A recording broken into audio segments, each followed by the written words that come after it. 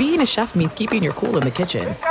And with Resi Priority Notify and Global Dining Access through my Amex Platinum card, Right this way. it's nice to try someone else's food for a change. That's the powerful backing of American Express. Terms apply. Learn more at americanexpress.com/withAmex. Superchargers, headlights, and more. With over 122 million parts, eBay Motors has everything you need to maintain your vehicle and level it up to peak performance. And with eBay Guaranteed Fit, your part is guaranteed to fit your ride every time or your money back. Stay on your A game with all the parts you need at the prices you want. It's easy to bring home huge wins. Keep your ride or die alive at ebaymotors.com. Eligible items only. Exclusions apply. When you buy Kroger brand products, you feel like you're winning. That's because they offer proven quality at lower than low prices. In fact, we guarantee that you and your family will love how Kroger brand products taste, or you get your money back. So next time you're shopping for the family, look for delicious Kroger brand products, because they'll make you all feel like you're winning. Shop now, in-store, or online. Kroger, fresh for everyone. This is the Sports Illustrated Boxing Podcast. It's boxing. A look inside boxing with Sports Illustrated's Chris Mannix. Interviews, analysis, and everything going on in boxing. And now a man who I wish was called the Boston Bleeder. All doctors to the ER. It's sort of like getting punched in the face. Chris Mannix. All right, welcome back to another episode of the SI Boxing Podcast. Glad you could join me this week. We have a really big episode for you. As boxing begins to inch its way back with Top Rank scheduled to go in June, PBC, Matchroom, Golden Boy, all looking at July, August, and September. Thought it'd be a good time to check in with Evan Rutkowski, the former HBO Boxing marketing executive. We talk about all the plans these promoters are starting to make, what makes sense, what doesn't, and how does boxing move forward in this new post-pandemic landscape. Get into all that and much more with Evan Rutkowski. A little bit later on, Jose Ramirez, the 140-pound champion, unified champion, I should say.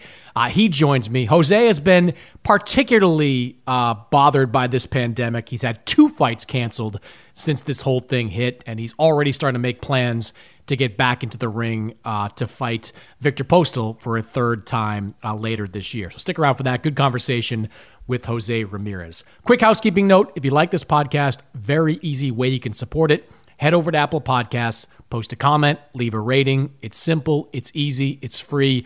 It's the best way to make sure that we keep doing this podcast week after week. That's it. All right, on to my conversation with Evan Rutkowski. All right, a lot going on in the world of boxing right now as the sport begins to restart in some areas, kind of linger a little bit longer in some areas, and a lot to kind of figure out over these next few months as boxing tries to find its way back as this pandemic still grips the United States. Talk about that and much more. One of my favorite guests when it comes to the business of boxing, Evan Rutkowski, the former HBO boxing marketing executive and host of the Aficionados podcast, which is a great listen if you ever want to get really into the weeds on the inner workings of boxing every single time out. So, Evan, good to talk to you again, man. How's everything out in California? We're hanging in there. We got I'm one of those people. I got a 4-year-old and a 10-month-old. So truly hanging on by a thread, but hanging in there. Yeah, I would say I can relate, but I really can't. I've been mostly quarantined alone, and that's just the way life goes, at least in my world. But I want to kind of run through each of the main networks and the main companies that are in boxing and kind of address what they're doing, what they're planning to do, and what we think they should be doing over the next couple of months. And let's start with the PBC, because they obviously have 2 output deals with Fox and with Showtime. And PBC left off with Robert Helenius' upset win over Adam Kownacki, a fight that attracted an average of about 1.7 million viewers, which is right in line with Kownacki's viewership on Fox against Chris Arreola about 6 or 8 months before that. Overall, I guess decent start of the year for PBC. Caleb Plant did a decent number. You had the Fury Wilder pay-per-view, a major upset with Jason Rosario knocking off Julian Williams. Not bad. So where do you think that Fox was, or I guess where PBC was when this sort of pandemic took hold? Well, specifically as it relates to Fox, I mean, I think PBC's been taking their time coming back compared to Top Rank and ESPN and DAZN, which we'll get to later. But, Fox has other programming right now. They don't program sports 24 hours a day. It's really, and the WWE has been, continuing to put on shows on Friday night. So they're not quite as desperate as some other networks are. And I'm sure they want to come back when boxing is set up for success. And they also, boxing is part of their portfolio, but it's not the top sport that they have, which obviously is the same thing as ESPN as well. So they're really going to need to hear from some of the other major sports, like, Major League Baseball. I mean, I think there's a real debate as to whether Major League Baseball can have their season. And Fox heavily relies on Major League Baseball for Saturday nights, for great playoff ratings for their television audiences, and they do huge numbers with that. So it makes sense for Fox to say, hey, we don't need a bunch of shows right away. We're not starving for content right now. Let's be smart about this and strategic about this. And we might need you guys to come and fill some holes later in the season. Also college football is now big for Fox, and that's another Saturday fall piece of programming that they now rely on heavily, and PBC Boxing may be asked to come in and fill some of those voids if those two pieces of programming specifically can't come back right away. Yeah, and to your point, I don't think Fox is rushing to get back into the boxing business right away. I mean, I wrote this earlier this week that PBC's target has been August, according to some of the people that have been in conversations with Al Heyman and with others involved with the PBC. It's possible we could see some stuff in late July, but August seems like the moving target date right now for PBC. And I guess one question I have, and maybe you can shed some light on this with your thoughts, and we'll get into ESPN as well, but how do you think advertising will impact the finances of all this, whether it's how much Fox will show up for these fights? We'll talk about ESPN later, but I mean, we know the state of advertising in America, Evan. I mean, I've seen some research that suggests that, TV advertising could sink by as much as, 12% in 2020, which represents, billions of dollars in ad revenue. And look, I think you also know that, getting sponsorship for boxing has been problematic to all promoters over the years. I mean, how do you think is there any way to gauge how the pandemic, you think, will affect the cost of these shows? So, let's just look at the advertising part for a second first. So advertisers have pulled all their money back as of now. I think in May, 50% of the money got pulled back, and advertisers are really waiting to see, and I think everyone expected that wasn't unexpected. And it's a smart move by the advertisers, but they need to see real television ratings coming forward, because right now what we've seen is there's this narrative of people have been moving over to streaming services at a much faster rate because streaming services have a ton of content.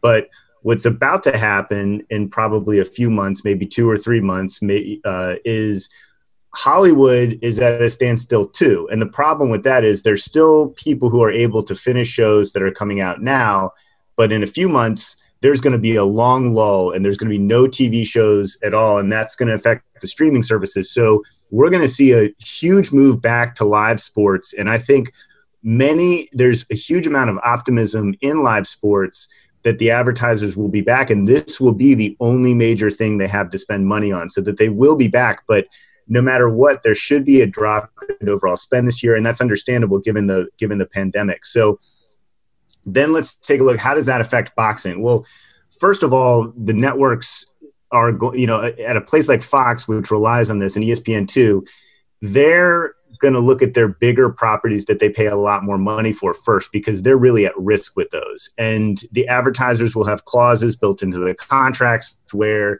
there's a certain amount of viewership that's guaranteed, and maybe that changes with COVID a little bit. But I still think live sports coming back are going to be the top place to go.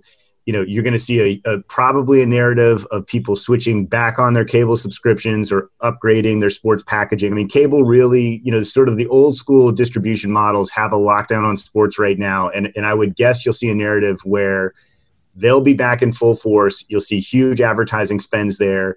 and you'll see, especially around football, whether we see college or not, but certainly with the NFL, which I think everyone's expecting to see, huge ratings and huge ad spends there. Now, how does that affect boxing? Well, boxing's a little bit further down the list, but I think it's a huge opportunity for boxing because right now we're about to enter a period where other sports are just starting up, and boxing will probably get a good head start on that, whether it's PBC or ESPN, who's planning on, Top Rank's planning on starting sooner than PBC on Fox.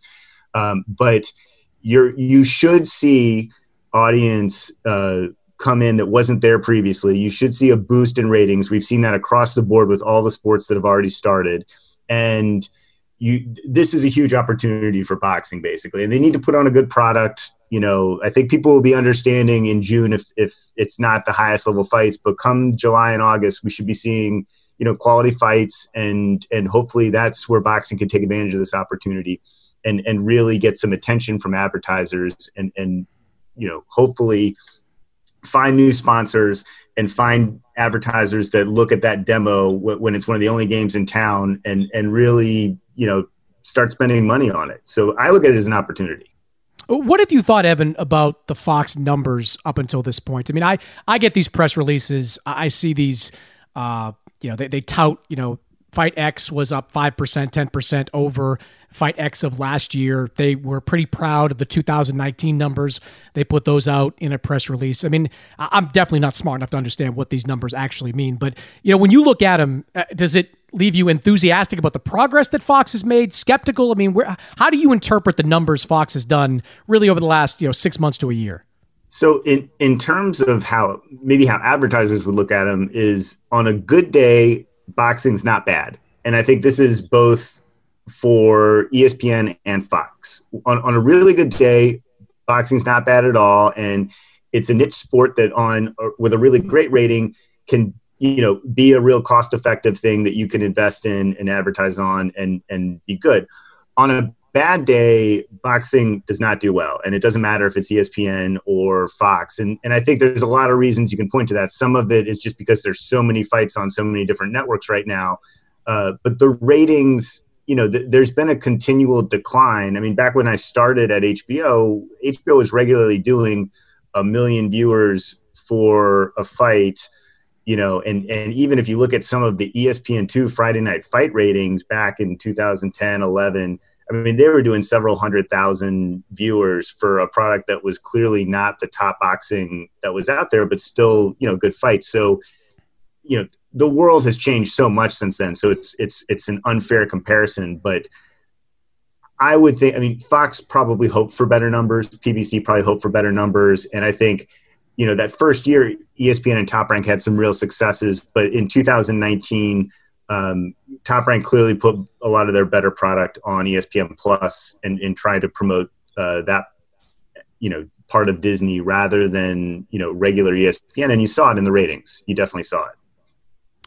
One thing I wonder about Fox's future is how much do they really care about the caliber of the product they're putting on Fox or FS1 or anything beyond pay-per-view? Because I think you and I can agree they're in the pay-per-view business. I mean, they make a lot of money or a significant amount of money off these pay-per-views. And, and I've had this conversation with different promoters. There's an interpretation of this that Fox almost uses their Fox broadcast to build up fighter A to make him a bigger pay-per-view attraction, even if it costs them, ratings or money, in the main Fox event. It's almost, I'd almost make the comparison to like how wrestling treats like Monday Night Raw, where you have like the two stars bickering back and forth.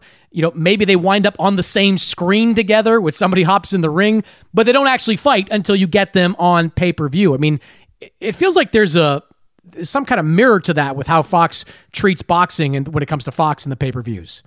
Yeah, I mean, the major success point you can point to with Fox is pay-per-view. They've really promoted it well on their network.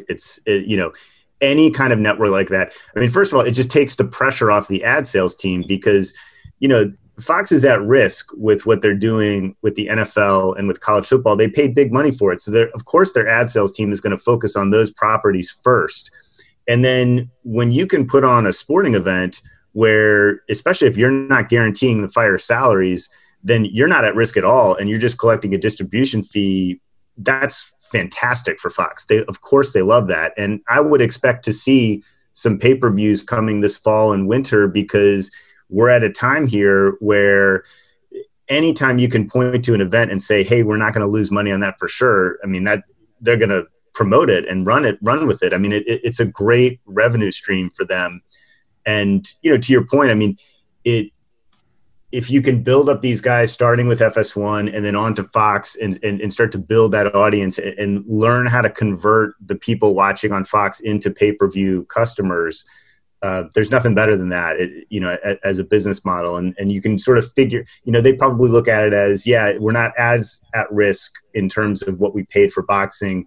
So we'll figure out the ad sales component to that, but it's not as necessary, especially when we can do these bigger events and put them on pay-per-view and see success there. So that's really where they've had great success. Yeah, and I get the business model, and it's obviously successful on some level. I just think it doesn't help boxing. It doesn't build the product at all. And I would just love them to try once to do something big off pay-per-view and just see what the result is. See if you can sell. Let's use Errol Spence, Danny Garcia. Assume that happens in the fall. I don't look at that as a major pay-per-view. I don't think Danny Garcia really sells pay-per-views, and Spence kind of does. I mean, does it better when Mikey Garcia is involved? Does it worse when Sean Porter's involved? So maybe, throw all your resources behind that fight and see if you can, come close to the profit that you would turn, or at least have it make more sense financially over the long term by putting that on main Fox and doing 5+ million viewers behind it. Just try once. Make one effort to do a pay-per-view level fight on Big Fox and just see what the results are. So I think, sadly, one of the sort of post-COVID, new realities for boxing is that we won't even see that chance. That's not even a conversation right now. I mean, Fox is going to have their hands full, unless Major League Baseball isn't able to come back and college football isn't able to come back.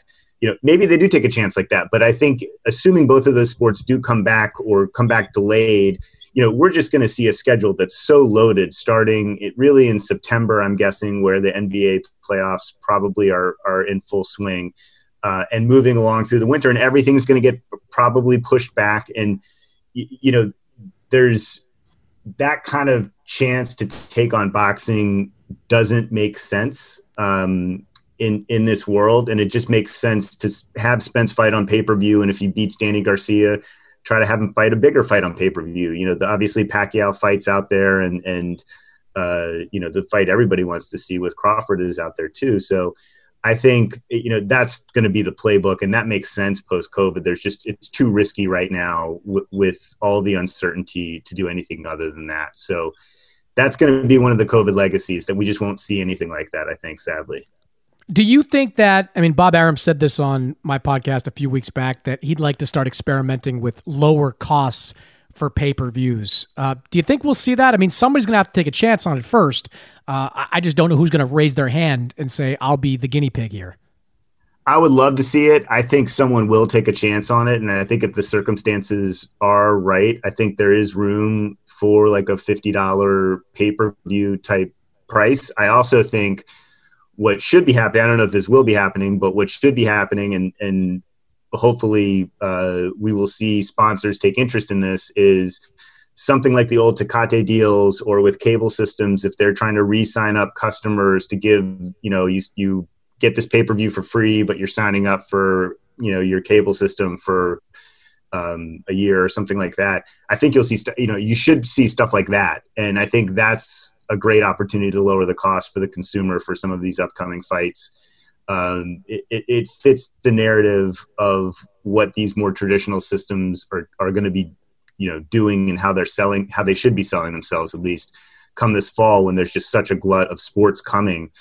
And I think it's a good opportunity, given the consumers probably can't or aren't supposed to be gathering in big groups to watch pay-per-views, to be able to do it at home alone, or at home with one or two other people, and enjoy it, in the same way that they might have used to with a party. I think it's worth taking a chance on that, especially as, one of the other things Arum has talked about a lot, you talked about on your show, and elsewhere, is that the guarantees for fighters are going to have to come down for pay-per-view fights. And especially if we see that, that's one of the things where you can sort of mitigate the risk across all parties and have the opportunity to do something like that. I would love to see a 2-tiered pay-per-view system, maybe one being $50, one being $75, where maybe when it's guys' first fight on pay-per-view, or it costs a little bit less, and you can have a little bit more people watch it, and hopefully less piracy because it's a lower price. Yeah, I mean, it almost feels like just bleeding a rock if you keep it at $80, like just going for the absolute diehards to continue to pay. And it's especially in this environment. I mean, with this level of unemployment, it doesn't make sense. It really, and it's not just unemployment, it's furloughs, it's other things that have come and hit people hard, pay reductions at certain companies. So you just have, I think you're heading down the wrong path too if you keep it at $80. Yeah, I completely agree. The other variable with PBC is, of course, Showtime, which has a deal with PBC and has been kind of the hero of the scraps network over the last year or so when it comes to PBC shows.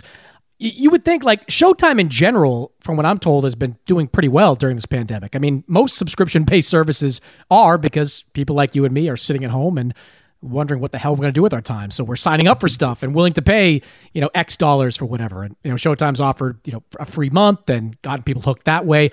I don't know what impact, if any, that has on the boxing budget, but, the people I talk to at Showtime are optimistic about, what they can do in 2020. They should be.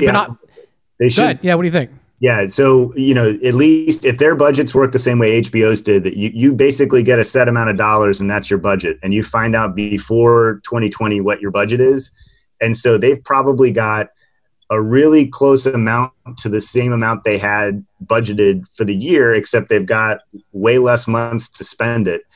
And they seem to also be waiting for fighters to train and put on a quality product. I think, there's a real Showtime has the distinct advantage of being, along with DAZN in America, the place where boxing is the number one sport. So they can truly take advantage of this. They can probably pay more than Fox can right now, at least in the short term, given some of these uncertainties. And I think there's a real pathway for them to show the best fights of any network coming up, just because of the uncertainty. Their uncertainty is not nearly as uncertain as Fox or ESPN's or DAZN's is. So they have a real pathway here to come out and be the top performing network in boxing, which, given their performance last year, I think many people would not have, most people inside the industry thought this was kind of their year where they were going to leave boxing. And that's, I think now they have the opportunity to rewrite that narrative completely. Do you think they have to do, it's like, they don't want to be a feeder system for Fox and PBC. Like they don't want to put on, Danny Garcia Red Catch and then watch Danny Garcia fight Errol Spence on Fox pay-per-view. How do you navigate that? Like, how do you, I assume you have to have some kind of conversation with Al Heyman where you say, Al, we'll give you enough money to put a major fight on Showtime Championship Boxing, but you've got to also give us the next big pay-per-view for the same fighter. They've got to have a safety net there, Evan. They can't just continue this process of, giving the Garcias and others the stay busy fights while watching Fox. As Bill Wanger has told me, they get first crack at all the major events. They cannot allow that to continue, in my opinion. Yeah, no, I agree. And I think some of it is going to be finding their fighters that they're exclusive to, that they can really, we're kind of seeing it with Tank Davis right now. If Adrian Broner fights again, maybe we'll see it with him. But he's a rapper. He's a rapper now. He's a rapper. He's done with boxing. They're not going to pay him $10 million either. Maybe even now, he could probably fight Floyd Mayweather and they wouldn't pay him $10 million, at least up front. So, but if they find those types of fighters that can be exclusive to them, I listed the ones that are sort of de facto that way, but I'm sure they can pick a weight class or pick a couple fighters like that and sort of continue that process and bring some other guys along and really have them step up, through even as early as Showbox, but through their championship boxing series and then onto pay-per-view. I think that's one way to do it. You know, I also think just to make sure that they're going to get, even though I know Bill Wanger says that, but they got to have theirs too, you know? So if there's, you know, 4 or 5 big fights, well, if Fox gets 3 of them, Showtime's got to get 2 of them, you know, that go on to the network where it's truly, you know, elite non-pay-per-view level fights. Like that's, they've got to be able to work their way in the conversation for that. And some of that's just the relationship with Al, but you know, they have a great relationship with Al Heyman, and they've watched him do this or versions of this before, and they've still come out with great programming. So, you know, this is, you know, like I said, part of this is a huge opportunity for boxing early on. This is a huge opportunity for Showtime the rest of this year. They don't have any other sports coming down the pike. There's nothing else they're waiting on in terms of, is NFL coming back at the right time? Is college football coming back? They don't need to be a fill-in for anybody later if some of this stuff doesn't come back. They don't need to be a fill-in for stuff now like ESPN, because ESPN has nothing right now. So they can just wait and do their thing and make sure that it's A level. That's their game plan, and that's a great game plan right now. Yeah, I'd love to see Showtime back involved with A-level fights. I mean, they do an excellent job with these broadcasts and promoting it and everything they do. You know, Steven Espinoza, Gordon Hall, these guys are really smart guys who are excellent at this. So I think there's no downside in Showtime being heavily involved in all this. Their institutional knowledge is great on the network side. No other network has that at the A level right now. So I agree. All right, let's talk about ESPN and Top Rank. When we last left Top Rank, another decent start to 2020. Joe Smith upsetting Jesse Hart in a fight that maybe no one but the odds maker saw as an upset. I mean, I certainly didn't. Eleider Alvarez got back on track against Michael Seals. That puts him in position to win that WBO version of the 175-pound title. And the big one was Tyson Fury knocking out Deontay Wilder, which, while not being a roaring financial success, does give them one of the biggest stars in the sport and arguably the top guy in the heavyweight division. So, Evan, what did you think about where Top Rank was prior to the pandemic? Well, I mean, you know, the biggest thing, if you start with Tyson Fury, I mean, there's a real pathway for Tyson Fury to be the top star in the sport really soon if he can keep, you know, performing like that at heavyweight, because everyone has always viewed him as such a great boxer, but not exciting. And if he can add, you know, this exciting knockout power to his resume and to his repertoire and start building his resume on other heavyweights out there, I mean, he could be a massive pay-per-view star, and he doesn't need, I mean, you know, before this, he needed Deontay Wilder to become a pay-per-view star. I'm not sure especially if he beats him again, he won't need Deontay Wilder anymore. He's a pay-per-view star on his own, and he has a chance to be one of the biggest pay-per-view stars in combat sports, basically. So that's where you start with ESPN. I mean, I think in terms of week-to-week programming, look, ESPN is all sports 24 hours a day, and they've got nothing right now. I mean, the UFC did 3 events a little bit ago, and, you know, from what we've seen, I mean, we saw this past weekend, basically Exhibition Golf had the highest cable ratings of any golf event ever. So, you know, NASCAR was up 30 or 40% or something like that on Fox. I mean, you know, this is where, if you're ESPN, part of the reason you got boxing and part of the reason you got UFC for that matter is there is no season. It's flexible. You can use it to fill gaps. And UFC was extremely aggressive in coming back. And, you know, Top Rank's going to be the first boxing promoter to come back in a major way. And they're going to fill some gaps for ESPN, and ESPN desperately needs it. So I think that's a great narrative for Top Rank. I mean, I'll give them a pass on some of the June fights, because fighters haven't had true training camps or anything like that. But for them to continue, they're doing midweek shows and stuff like that. And that's fantastic. I mean, I think for boxing, we're going to see boxing highlights on SportsCenter a lot more often just because there's nothing else out there. Like, this is a great story to tell.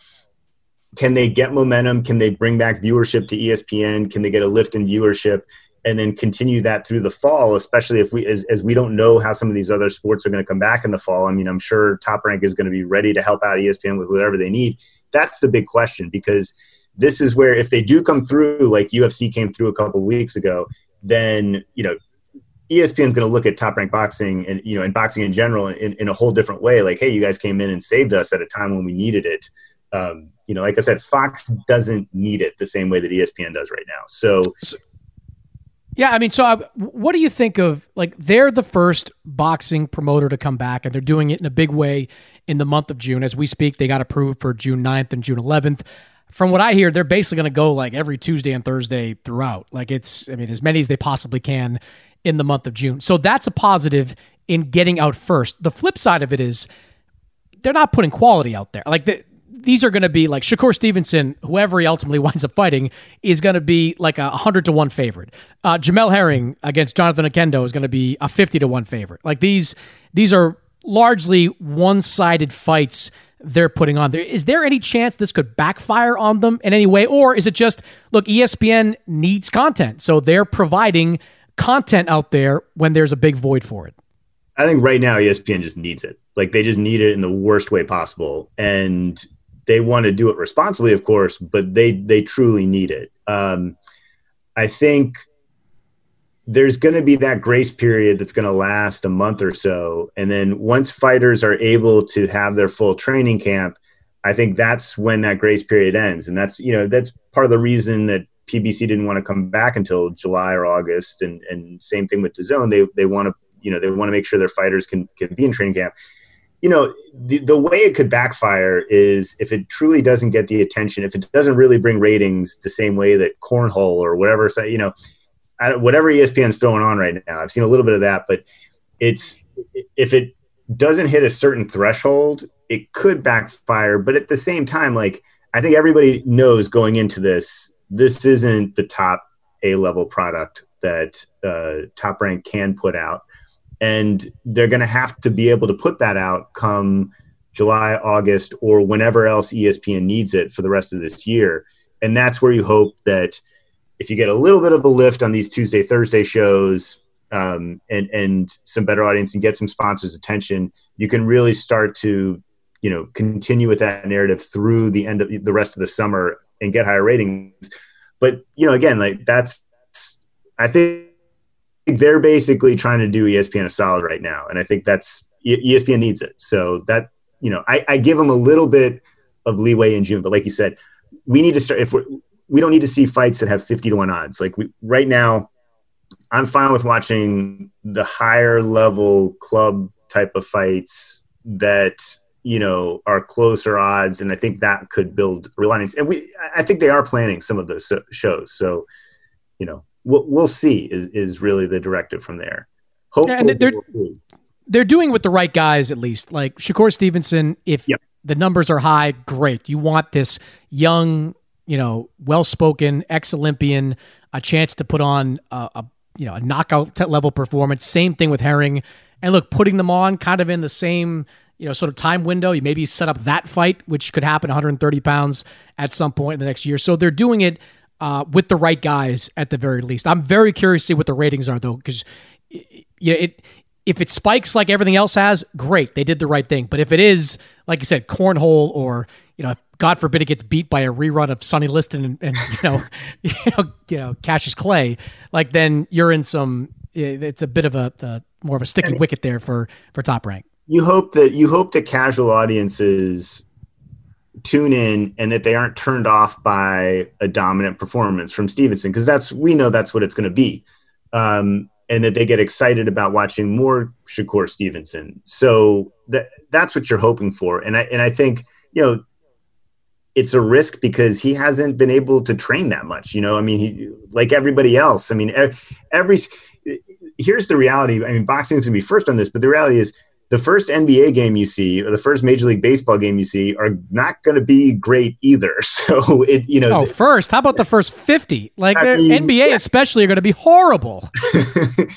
So it's like, that is something, it's a defense for Top Rank Boxing by coming back this early. Like, I think everybody knows what to expect here and the expectations, are in line. So I think, just based on what we've seen so far, with exhibition golf, you're seeing people can't wait just to watch something. And so hopefully this is it for them. And basically, look, ESPN is going to be a combat sports network in June. That's what it's going to be.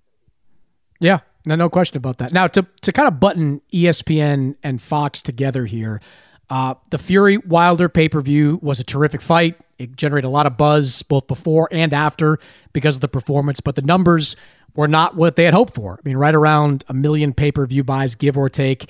Obviously, you can break it down to digital buys and how much money is made off that. But, looking at those numbers, do you get the sense, like, now they have to work together for Fury Wilder 2. That's already, cut into the contract. But, there's all this talk about Crawford versus Spence and other cross-promotional fights can be made on a joint pay-per-view. As you sit here now, I've heard some stuff about Fox's appetite for these pay-per-views not being as strong as they were going into the Wilder-Fury fight. I mean, what's your read on whether we'll see more cross-promotional pay-per-views or if they'll just dwindle down to the high-profile few?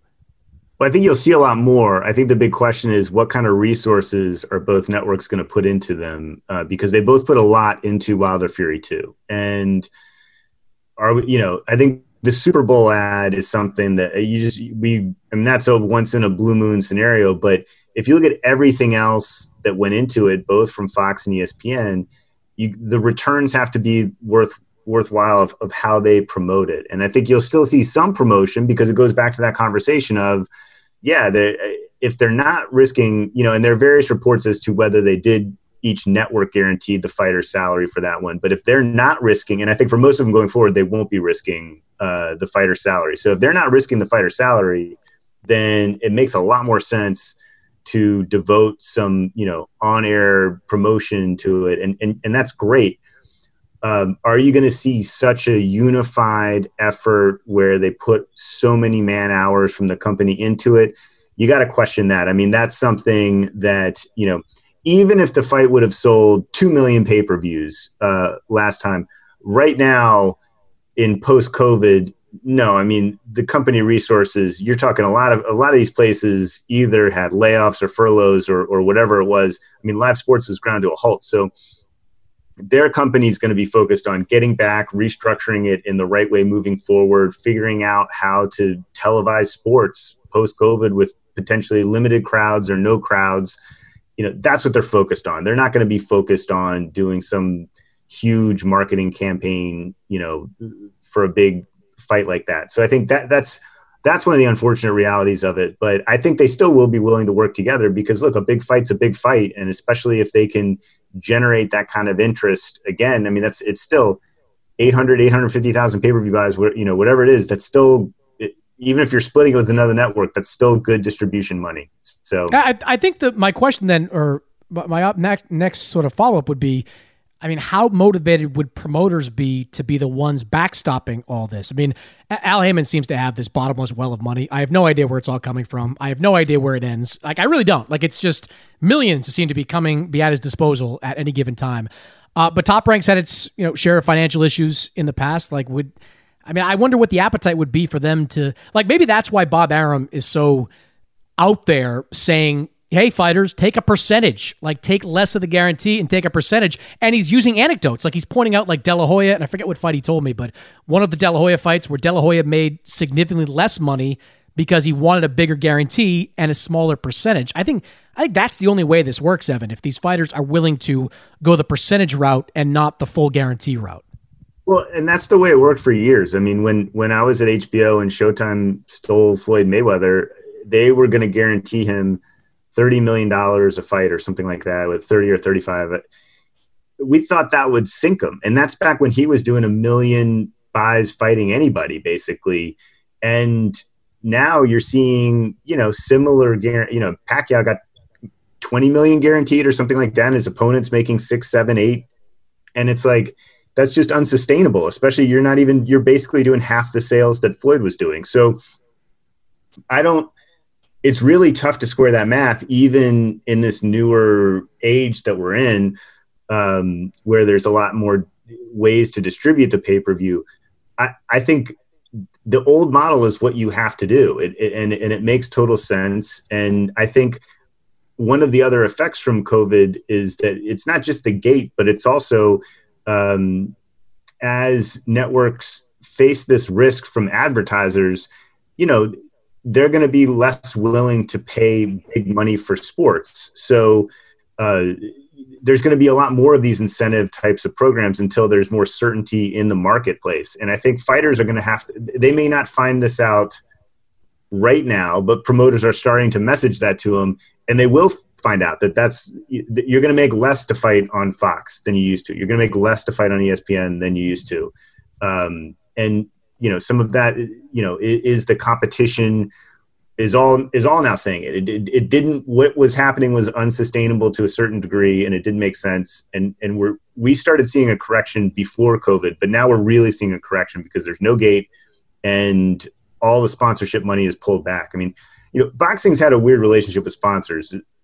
There's a little bit of a tangent, but I mean, my old company is just as much as fault for this. I mean, boxing had a 30-year run on pay cable where they don't run commercials. So there wasn't a huge incentive to go out and get sponsors other than Mexican beer companies. And so those relationships take a long time to repair.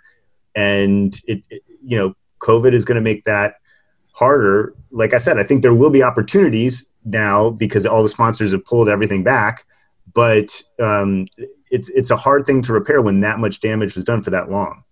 Yeah, I agree. It is a hard thing to repair. And I mean, you have a deeper base of knowledge on that, but I remember working for NBC and with Main Events, when they had their series, sponsorship was hard to come by back then. Like that was a killer for that series in general. And one of the reasons I think that it didn't last on NBC. All right, let's talk about DAZN for a minute here. And you did a deep dive on DAZN, your last podcast. I encourage people to go and listen to that. But let's boil down a few things here. But before I do, I have to say this, and I say this not as someone that works for DAZN. I am part of the broadcast team there, but I say this because the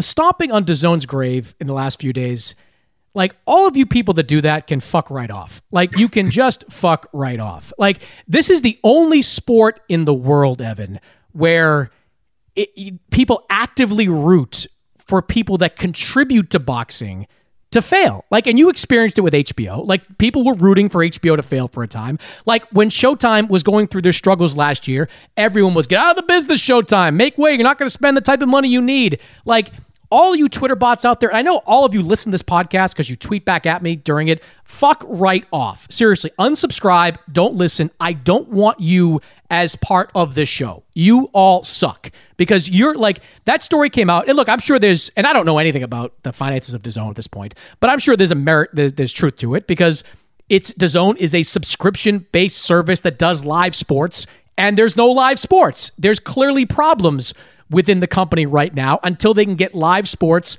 back on the air. But I just cannot tolerate the people that are just cheering the end for DAZN. Like, I can't fathom, Evan, like, if ESPN said, yeah, we don't want to do the NBA anymore, like, they wouldn't be cheering for that. Nobody's cheering for ESPN and Turner to get out of the game. Like, you want broadcasters that are willing to serve the fans with the best product they can possibly put out there. And yet boxing is like this bizarro world where they operate in a completely different way.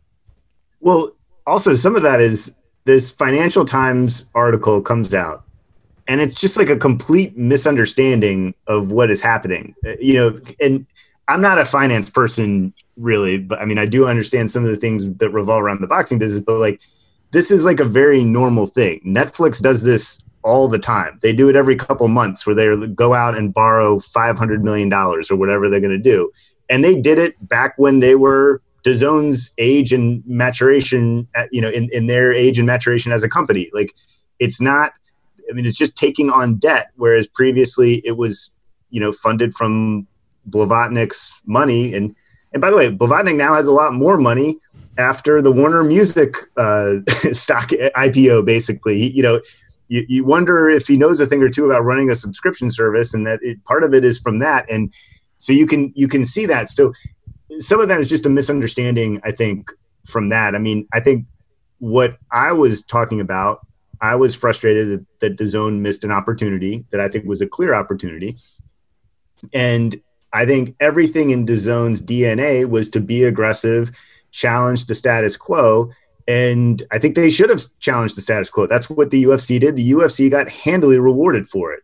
And had they done that, even with lower level fights, but I mean, I still think, what if you were to launch worldwide in a pandemic with a Canelo fight and just buy out the gate, which would have been $5 or $10 million from his end or whatever it was, you would have had a huge opportunity to get an amazing amount of worldwide subscribers for something that would have been the only major sporting event happening in the world at that time. And I think they missed that opportunity. And now DAZN is going to be in competition with not just all the other boxing, but all the other sporting events that are going to come back in the fall, and they're going to have to really fight for people's attention.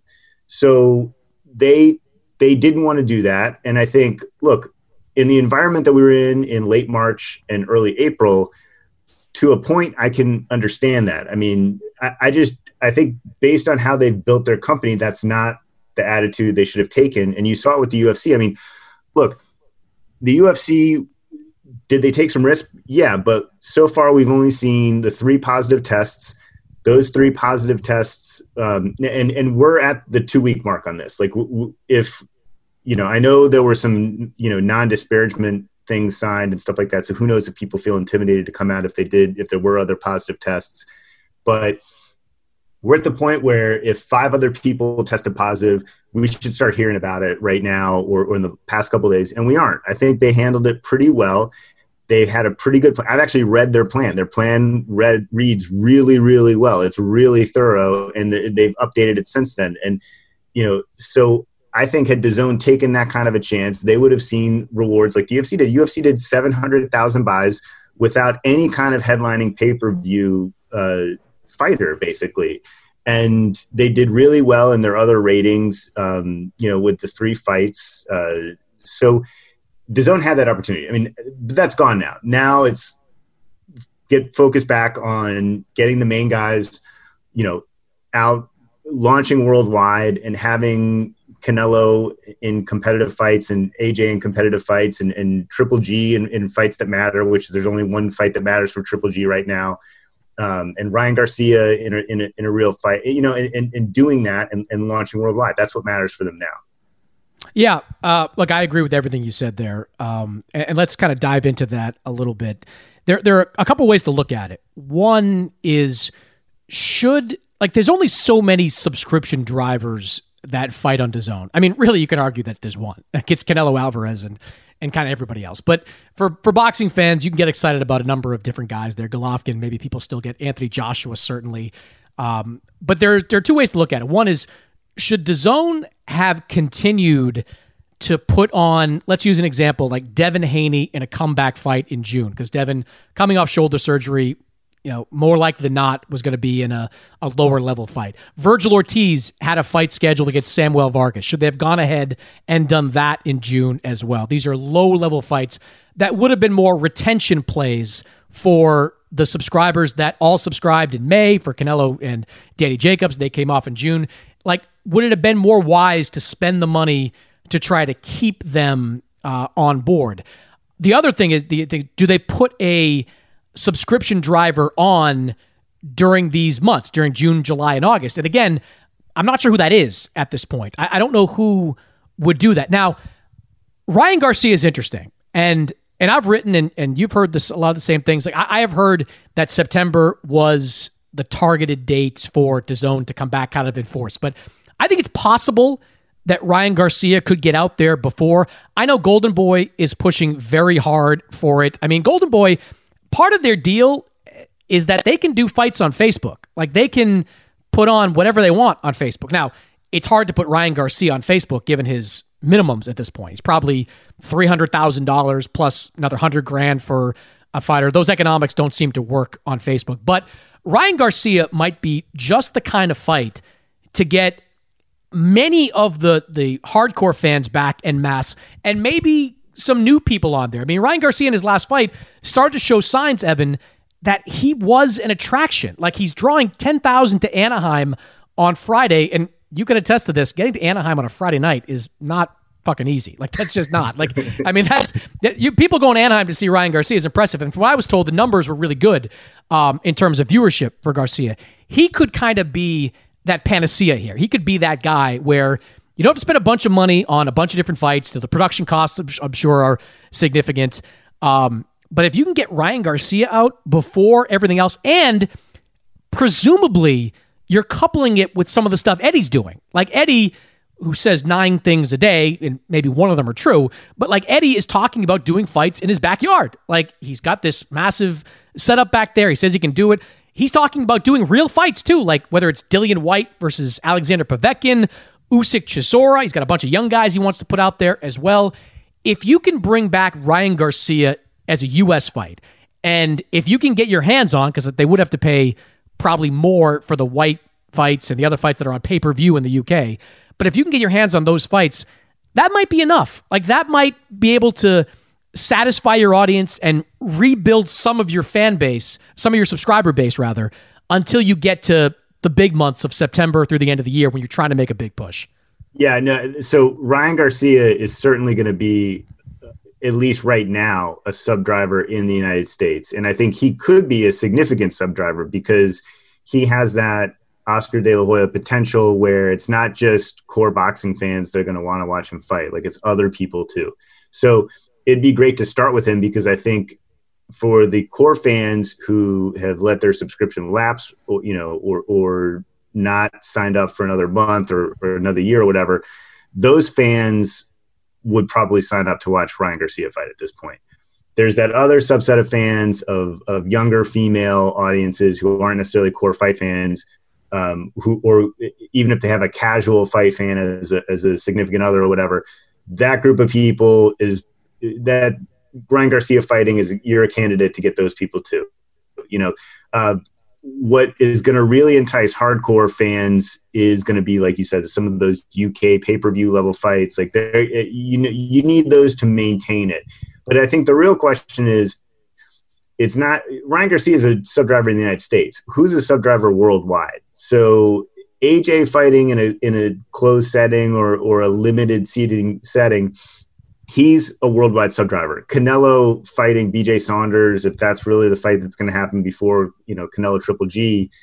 By the way, before you get there, like what do you think of this idea that Eddie's got about AJ in front of like the super wealthy of Great Britain to try to make some of that gate money back and do it in a safe way? I mean, I was fascinated to hear that. I never really thought of that. Oh, I mean, it's in the world of social distancing, it has to be considered. I'm sure right now the music industry is considering similar things, basically. So it's, AJ doing that, like, absolutely. At least in, especially in a casino environment in the United States, I'm sure they'd be open to that because they care way more about the 100 or 200 people sitting in the really expensive seats than they care about the other 20,000 people who go to a Canelo fight and gamble. That's who they really care about. So I think there are, from that perspective, yes, you can do it. Is that the right way to do it? Like, I don't know. I mean, there's a lot of different timetables and narratives in terms of a business sense that you're coming up against here. And I think it's how you're going to launch worldwide. It really matters, quite frankly, a lot more than how many US subs you can you can have re-sign up, basically, because that market is going to be tough to build until you really get to the tipping point where you can get other sports besides boxing. Like the US market, I think it's proven at this point, with the amount of money you're spending, it's not going to sustain itself just on boxing. You need to move into other sports. Boxing is a great way in, but worldwide, maybe it still works. And I thought it was a great chance to work worldwide. I thought it was a great sport to identify as something to do worldwide and get the worldwide rights. And I think, now's the moment for that. I mean, there's clearly no better time to do it than right now coming out of this. So I think that's really the key question. And I think, look, the answers are obvious. AJ and Canelo are your worldwide sub drivers. And maybe there's some other fights that can be made that can drive worldwide subscriptions in certain areas, but that's who you need to build to, and you just need to make sure those events are done right. Yeah, I think, and tell me what you think about this, but I think June, right where we sit right now, to like August of 2021 that's the ball game for DAZN. Like you come out in September, and you're not going to have, like, I don't even think Canelo fights Saunders in September. It's more speculation on my part, but I think he comes back in a close setting against a lesser opponent than that. I don't think it's somewhere between Saunders and Rocky Fielding. Like, I think that's more likely to be his opponent. And Golovkin gets Zarameta, and they hopefully get Canelo Golovkin in place at some point in December, January of that cycle.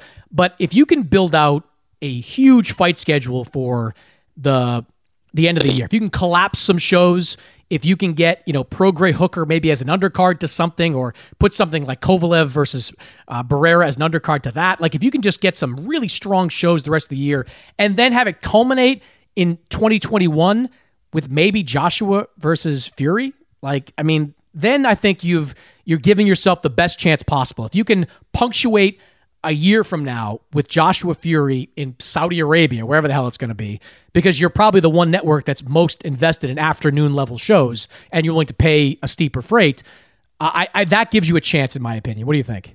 Yeah, I think Canelo, it's about a 12-month period starting very soon where you need Canelo to fight 3 times, AJ to fight 3 times, and make a few other. You basically need sort of 2 fight season cycles, because I thought they did a fight season really, really well in the fall last year. And if you get 2 of those cycles, and the first one you can sort of work out the kinks, and then the next one you can really promote and get behind some of the biggest fights and make sure that on a worldwide scale, some of the issues that you saw in the United States about sort of brand recognition and how do I sign up for this, and I want to watch this fight, but what is this? And like, if you see some of those, if you're able to move quickly on those types of issues on a worldwide level, I think you have a great chance to succeed still. But COVID has obviously put a real timeline on that didn't exist before. And it's made, the problem now that they're encountering is that all the other sports worldwide are going to be dealing with this issue. And there's not those sort of safe dates that we saw in the past for boxing where you can kind of sneak in and own that time period. I mean, look, one of the great things about Wilder Fury 2 is they own that week after the All-Star game because there's nothing else going on. We saw it, a couple of years ago when Floyd fought Conor in August. Typically that's not the right time, but for them, that was great. They had 2 or 3 weeks where it was the only major thing going on in the world. So for that, if they can pull that off, that's great. But there's a lot of variables now that because of COVID that didn't exist, and they're going to have to really be nimble. Yeah, to your earlier point about ESPN, I hope DAZN embraces midweek shows as well. Like I had this conversation with Ray Leonard where we were talking about, I think it was his Hearns fight, and it was on a Wednesday. The big fights happened in midweek. It wasn't always married to Saturday night. And as we get into this post-pandemic world, weekends are going to be dominated by golf tournaments and build-ups to major horse races. I mean, you're going to wind up going up against like the NBA playoffs or the Stanley Cup or, other major events that aren't wed to weekends. But I think you'd want to try to avoid weekends as best you can. And correct me if I'm wrong, but I mean, weekends, tying things to weekends was always about attendance. Like you get better crowds on weekends than you would on weekdays. Now, who gives a shit? Doesn't matter anymore. If nobody's coming into the venue, do stuff during the week and try to gain that television audience. Yeah, that's definitely part of it. I think when there was weekdays, it was because you had to go in closed circuit. So you're watching it in like a movie theater environment, and they need the weekends for their movies. So, I think the key takeaway is you have to be flexible. And I know attendance is a huge part of it, but like you said, attendance is now maybe not a huge part of it. Maybe there are states that by December are going to have full crowds in a safe environment, and they're going to have it figured out. I mean, God, Las Vegas needs this. Las Vegas, the pressure is on them to figure out how to hold major events where they draw people in to do this. So if I'm betting on anybody to figure it out, I'm betting on them to figure it out. But, until that moment comes, there's just a lot of uncertainty. And like you said, these other sports that maybe aren't the NFL, golf and horse racing, and they've had what usually is a couple major events over the course of the year now squeezed into a smaller environment. And then the NBA and all these other sports, the NBA especially, their schedule is going to be affected, and this better than anybody, for multiple years, like maybe 2 or 3 years. The NBA schedule is going to be affected because of this, and I'm sure you're going to see that in other sports too. I mean, you're likely going to see it in college on some level, So that really puts the pressure on you. This isn't like there's no playbook for this in the world that we're living in right now. Yeah, you got to be creative, and the one that's the most creative probably survives throughout all this. Evan, always appreciate your time, man. The Fistianados podcast, you can listen, iTunes, Evan's Twitter account, @FistianadosPod. Terrific every couple of weeks. Always good on the business of boxing. Always enjoyed, Evan. Always learned something. Thanks for joining me. Thanks a lot. Good stuff.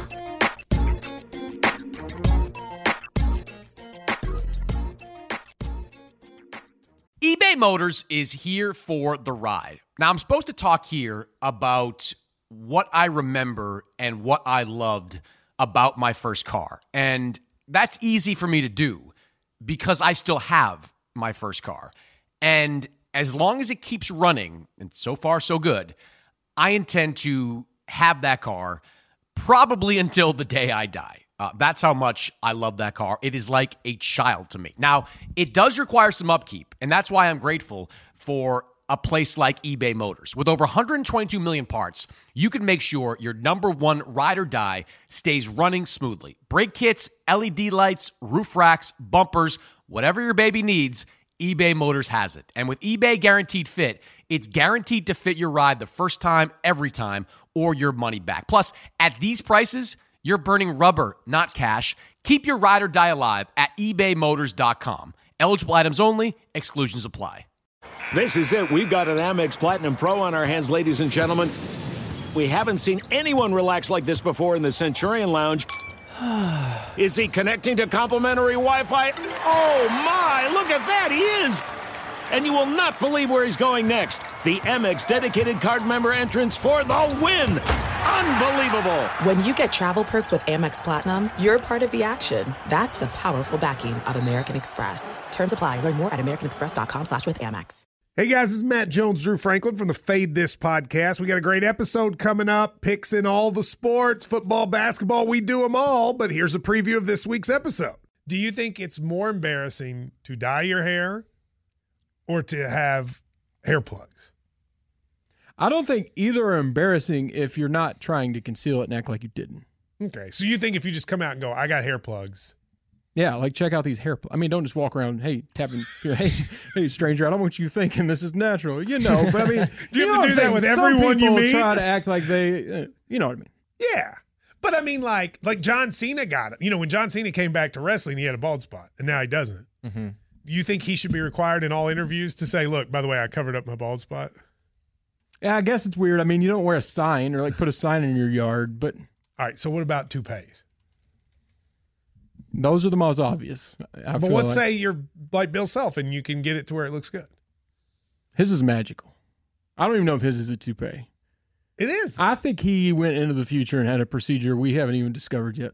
And this episode was brought to you in partnership with DraftKings. To hear more, listen and subscribe to Fade This on iHeartRadio or wherever you listen to podcasts.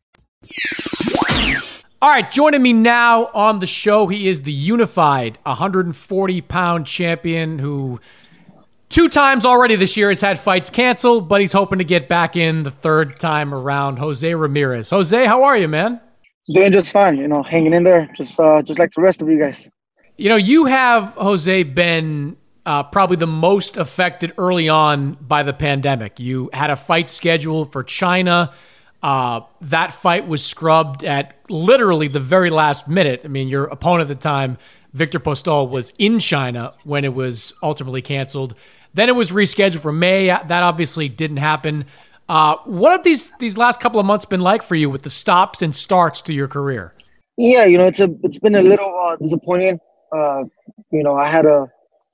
been a little frustrating as well with me and my team, having goals in mind this year, 2020, starting the year off early to hopefully have 3 solid fights before the year ends.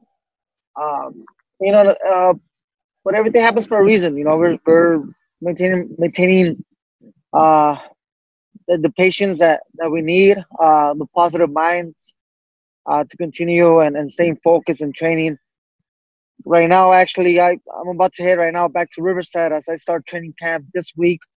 To be ready, hopefully mid-July, and make the fight happen. There's got to be nothing worse for a fighter than going through a training camp and having a fight canceled. I mean, you've had to do it a few times. I mean, I was at your fight in the Central California area when Danny O'Connor collapsed at the weigh-in, and you couldn't have that fight happen. I mean, it just must be tough to put that kind of time and effort in and have it pulled away from you. It definitely is. We as fighters, we sacrifice a lot. We put our bodies through a lot through training, through the sparring. Everything happens. You win fights in the gym, so all the hard work happens before the fight happens. So we had 2 training camps, and the fight got canceled. The one against Daniel O'Connor, he didn't make weight. That was something new for me. It was something that I was looking forward to putting a good show for the fans in Fresno, and but I was able to move forward. Got an opponent right away against Orozco a few months later, and that was, I think, it was even a bigger, better fight, for the fans in Fresno. So that worked out pretty good. This time around, I trained through the holidays to get ready for February 1st in China. I trained through the holidays. I do have a family. I do have a kid that I like to spend time with. So it was a little tough. It was a full camp. Like you said, it got canceled a week and a half before. It was the day I was supposed to fly out that I got the call that morning. The second time, on May 9th, I was in the camp for about 4 or 5 weeks, maybe 5 weeks, when it got canceled again. So it wasn't a full training camp. It was halfway through camp. But again, everything happens for a reason, and I'm a very optimistic person. I don't let little things like that get to me. I'm just ready to fight when things open up again.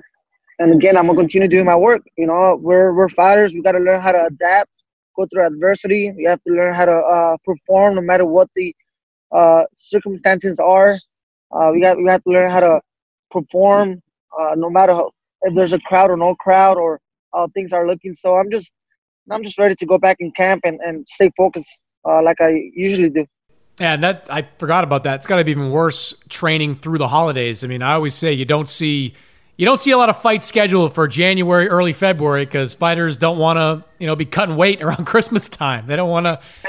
Exactly. But the reason why I want to start off early is because after the July fight, I went under a small surgery procedure in my hand. So I was out for the year. So I wanted to start off, soon, to kind of to make it up, to kind of catch up on my career and kind of put at least 3 fights from 2020. And so I was, again, this is my job, and I take my job very serious. So it is tough. I mean, it is hard. You gotta, you can't celebrate with your family. You can't be home, celebrate Christmas. All those nice holidays that we like to celebrate with our families. I was out there training. But my family understands. They support me. So they know what I have to go through. And at the end, everything pays off when you work hard. So. Yeah, and that's another part of it too. I mean, coming off that July win, I mean, that, at least to me anyway, was the most significant win of your career. I mean, to unify titles and to beat Maurice Hooker in the way that you did, kind of a back and forth type of fight early on, and you finish with a knockout. I mean, I would imagine you wanted to really build on that quickly. Definitely. And I feel like I'm getting stronger, like you say. I feel like my confidence out there, my abilities is starting to show. I'm starting to be very comfortable inside the ring against a good opposition. So, I wanted to start off where I left off. So, it's unfortunate that this happened. And it's going to be almost a year, since I go back in the ring. But I've been in training camp. I've been sparring a lot of rounds. 2 camps got canceled for the same fight. But I'll be more than ready to when they do call us to go back in that ring, I'll be more than ready, and I hope to continue showing a stronger Jose Ramirez than my last fight. I feel like my body is getting strong. I feel like my mind, again, me being so comfortable in that ring, and it's when I went back to camp, actually, the first camp, I was so strong in sparring.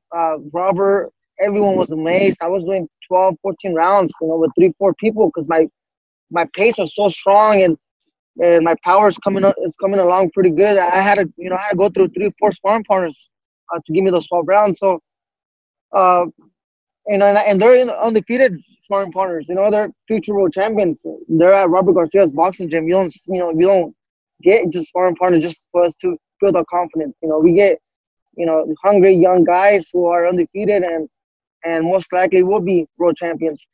So they're pushing me and I'm pushing them, and I want to continue showing the world that I'm the best 140 pounder, and hopefully I get to do that soon.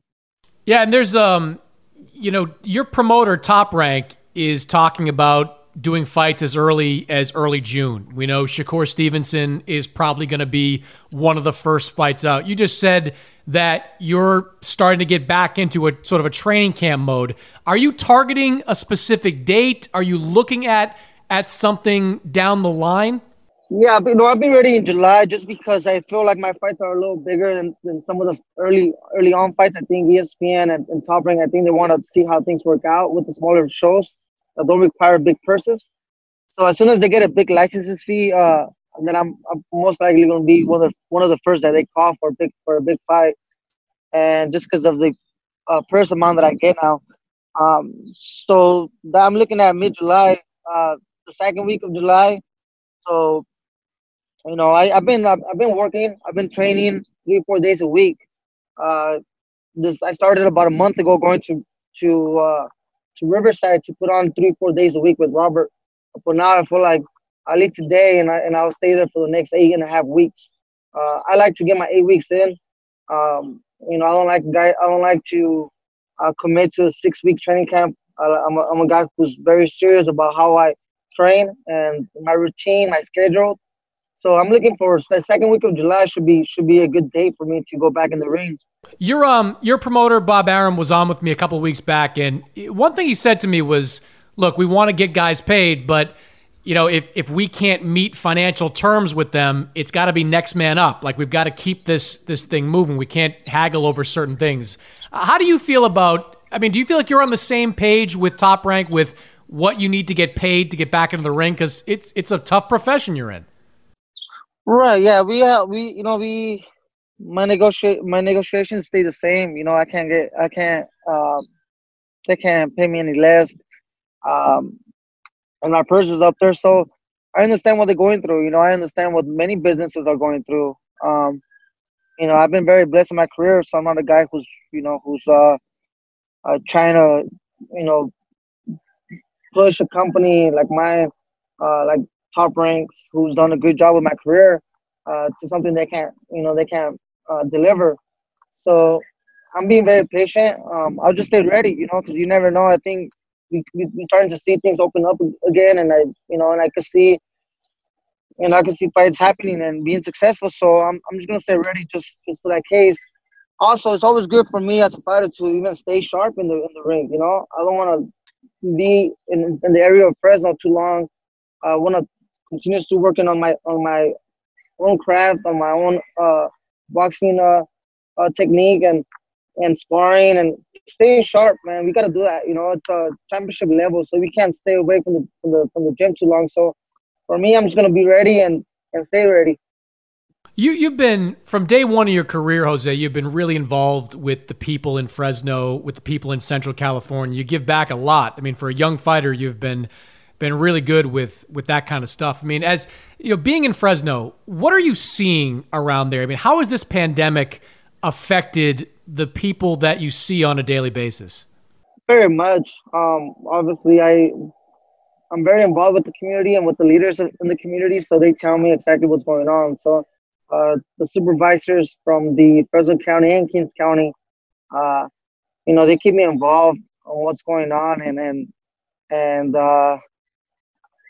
I see a lot of people being hurt from it. Especially in the state of California, you see some pay cuts happening for those that continue working. There's people who are small business owners who have been affected the most. I know there's been some financial help, but it's still not enough to keep their businesses, from. It kind of keeps everybody kind of stuck, without blossoming, without growing like they expected to grow. there's also a lot of employers also losing their workers because the workers are getting paid pretty good unemployment. So now they want to come back to work. For some businesses that are considered essential, they'd rather stay at home and get unemployment. So I'm not sure how the state of California has done things, or just overall with the unemployment, with the extra $600. I know it helps a lot of people, but also it can also hurt a lot of businesses, by their employers not showing up to work. They'd rather stay unemployment. As far as the field workers that I helped out, it was more of an appreciation gift to them, to let them know that we acknowledge and we're very thankful for their efforts to continue working in the fields and feeding us. So it was, they're people that like to work. They don't like to get handouts. But it was more of an appreciation, kind of a thank you box with certain supplies for everything they do for us. So that's pretty much what I did for the field workers, the people that work in the ag business here in Fresno and the Central Valley. We gave over 1,000 boxes.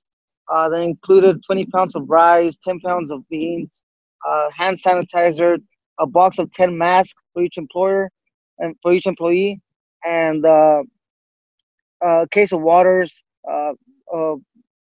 toilet paper, napkins, and cleaning supplies for them to have. And also, we also gave safety meetings to a lot of the field workers too, for them to have the extra precaution to take care of themselves and their families as they continue to work through this pandemic. So, I done a lot of positive work in those regards, but I do see a lot of people being affected from employees who are, like I said, are getting pay cuts, and for also employers who are also not seeing their workers show up to work. It's really impressive what you've been doing there and how you've been helping out with that community. Last question for you. I've had this conversation with a couple of fighters. I mean, with the pandemic going on, it's tough to stay in tip-top shape. You're a pretty sturdy 140-pounder. You're a big guy for 140 pounds. Has this changed your timeline at all for staying at 140? Is it still all about getting that Josh Taylor fight and fighting for unification, or might we see you move up before then? No. I think I owe it to the people. I owe it to myself more than anything to fight for all those 4 bouts, and get a chance to be undisputed. I make 140 pretty good. That's why, some people say that you look big on TV, when I'm in person, but the reason why is I always stay low in my weight. I look big when the fight happens because I lose the weight properly, and I don't over lose weight, or I don't train to focus on making weight. I train to get stronger and to perform. The most important day for someone to look good is not during training camp. It's the day of the fight. So I've been keeping my weight at mid 150s right now. Actually, I'm about 155 right now. So I feel really, really good about making 140 still for a couple more fights. But once I get that Josh Taylor fight, there's no reason for me to stay at 140. I would love to move to 147 and let my body develop properly and naturally, and I could see myself being a very strong 147 pounder. So I hope to be undisputed and make that noise, that next undisputed 140 pounder is making his way up to 147. I think that's going to be a much better look for me. Yeah, leave 140 and let, Teofimo and Devin Haney and Ryan Garcia battle it out for your belts. You go get to 147, leave those belts behind, just like Terrence Crawford did. Right. Yeah, exactly. Once I, this Postol fight, hopefully just Josh Taylor happens next, and move to 147. I think there's good 135s who are already looking forward to moving up to 140. But I'm not interested in fighting those guys, just because I have bigger challenges in mind for myself.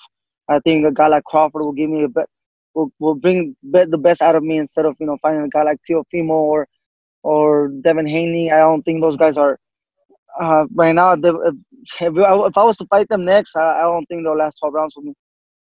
And that's part of what's fun about your weight class and the weight classes above and below you. I mean, you're still a young guy. I mean, once those guys become a little more accomplished and a little more known, it's a bigger fight, if they wind up, fighting you at 147 or something like that. Correct. Yeah. Definitely. Yeah. I could see myself fighting those guys in the future, just not now. Yeah, exactly. Jose, appreciate you joining me, man. Good luck with everything. I hope if you're going back into training camp, I sure hope you get a fight this time around when you finish that training camp. Yeah, no, thank you. Definitely. Thank you so much. Thank you, Chris. All right, that's it for this week's episode. My thanks to my guests. As always, subscribe to the podcast over at Apple Podcasts. Rate, review. I appreciate it. And I'll see you next week.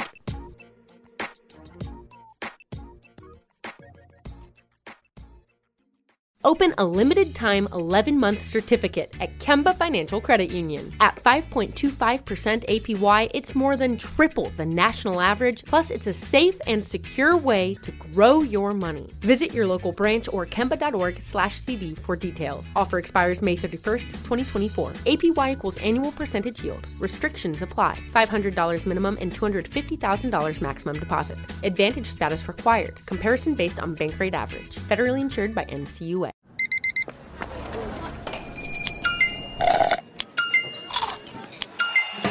With your Amex card, entertainment benefits like special ticket access and pre-sales to select can't-miss events while supplies last make every tap music to your ears.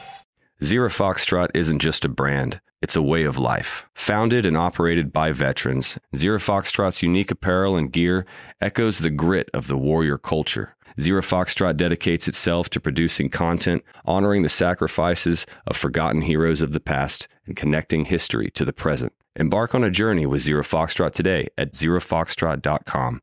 It's not merely our products, it's about the ethos that we embody. Rugged, resilient, and timeless.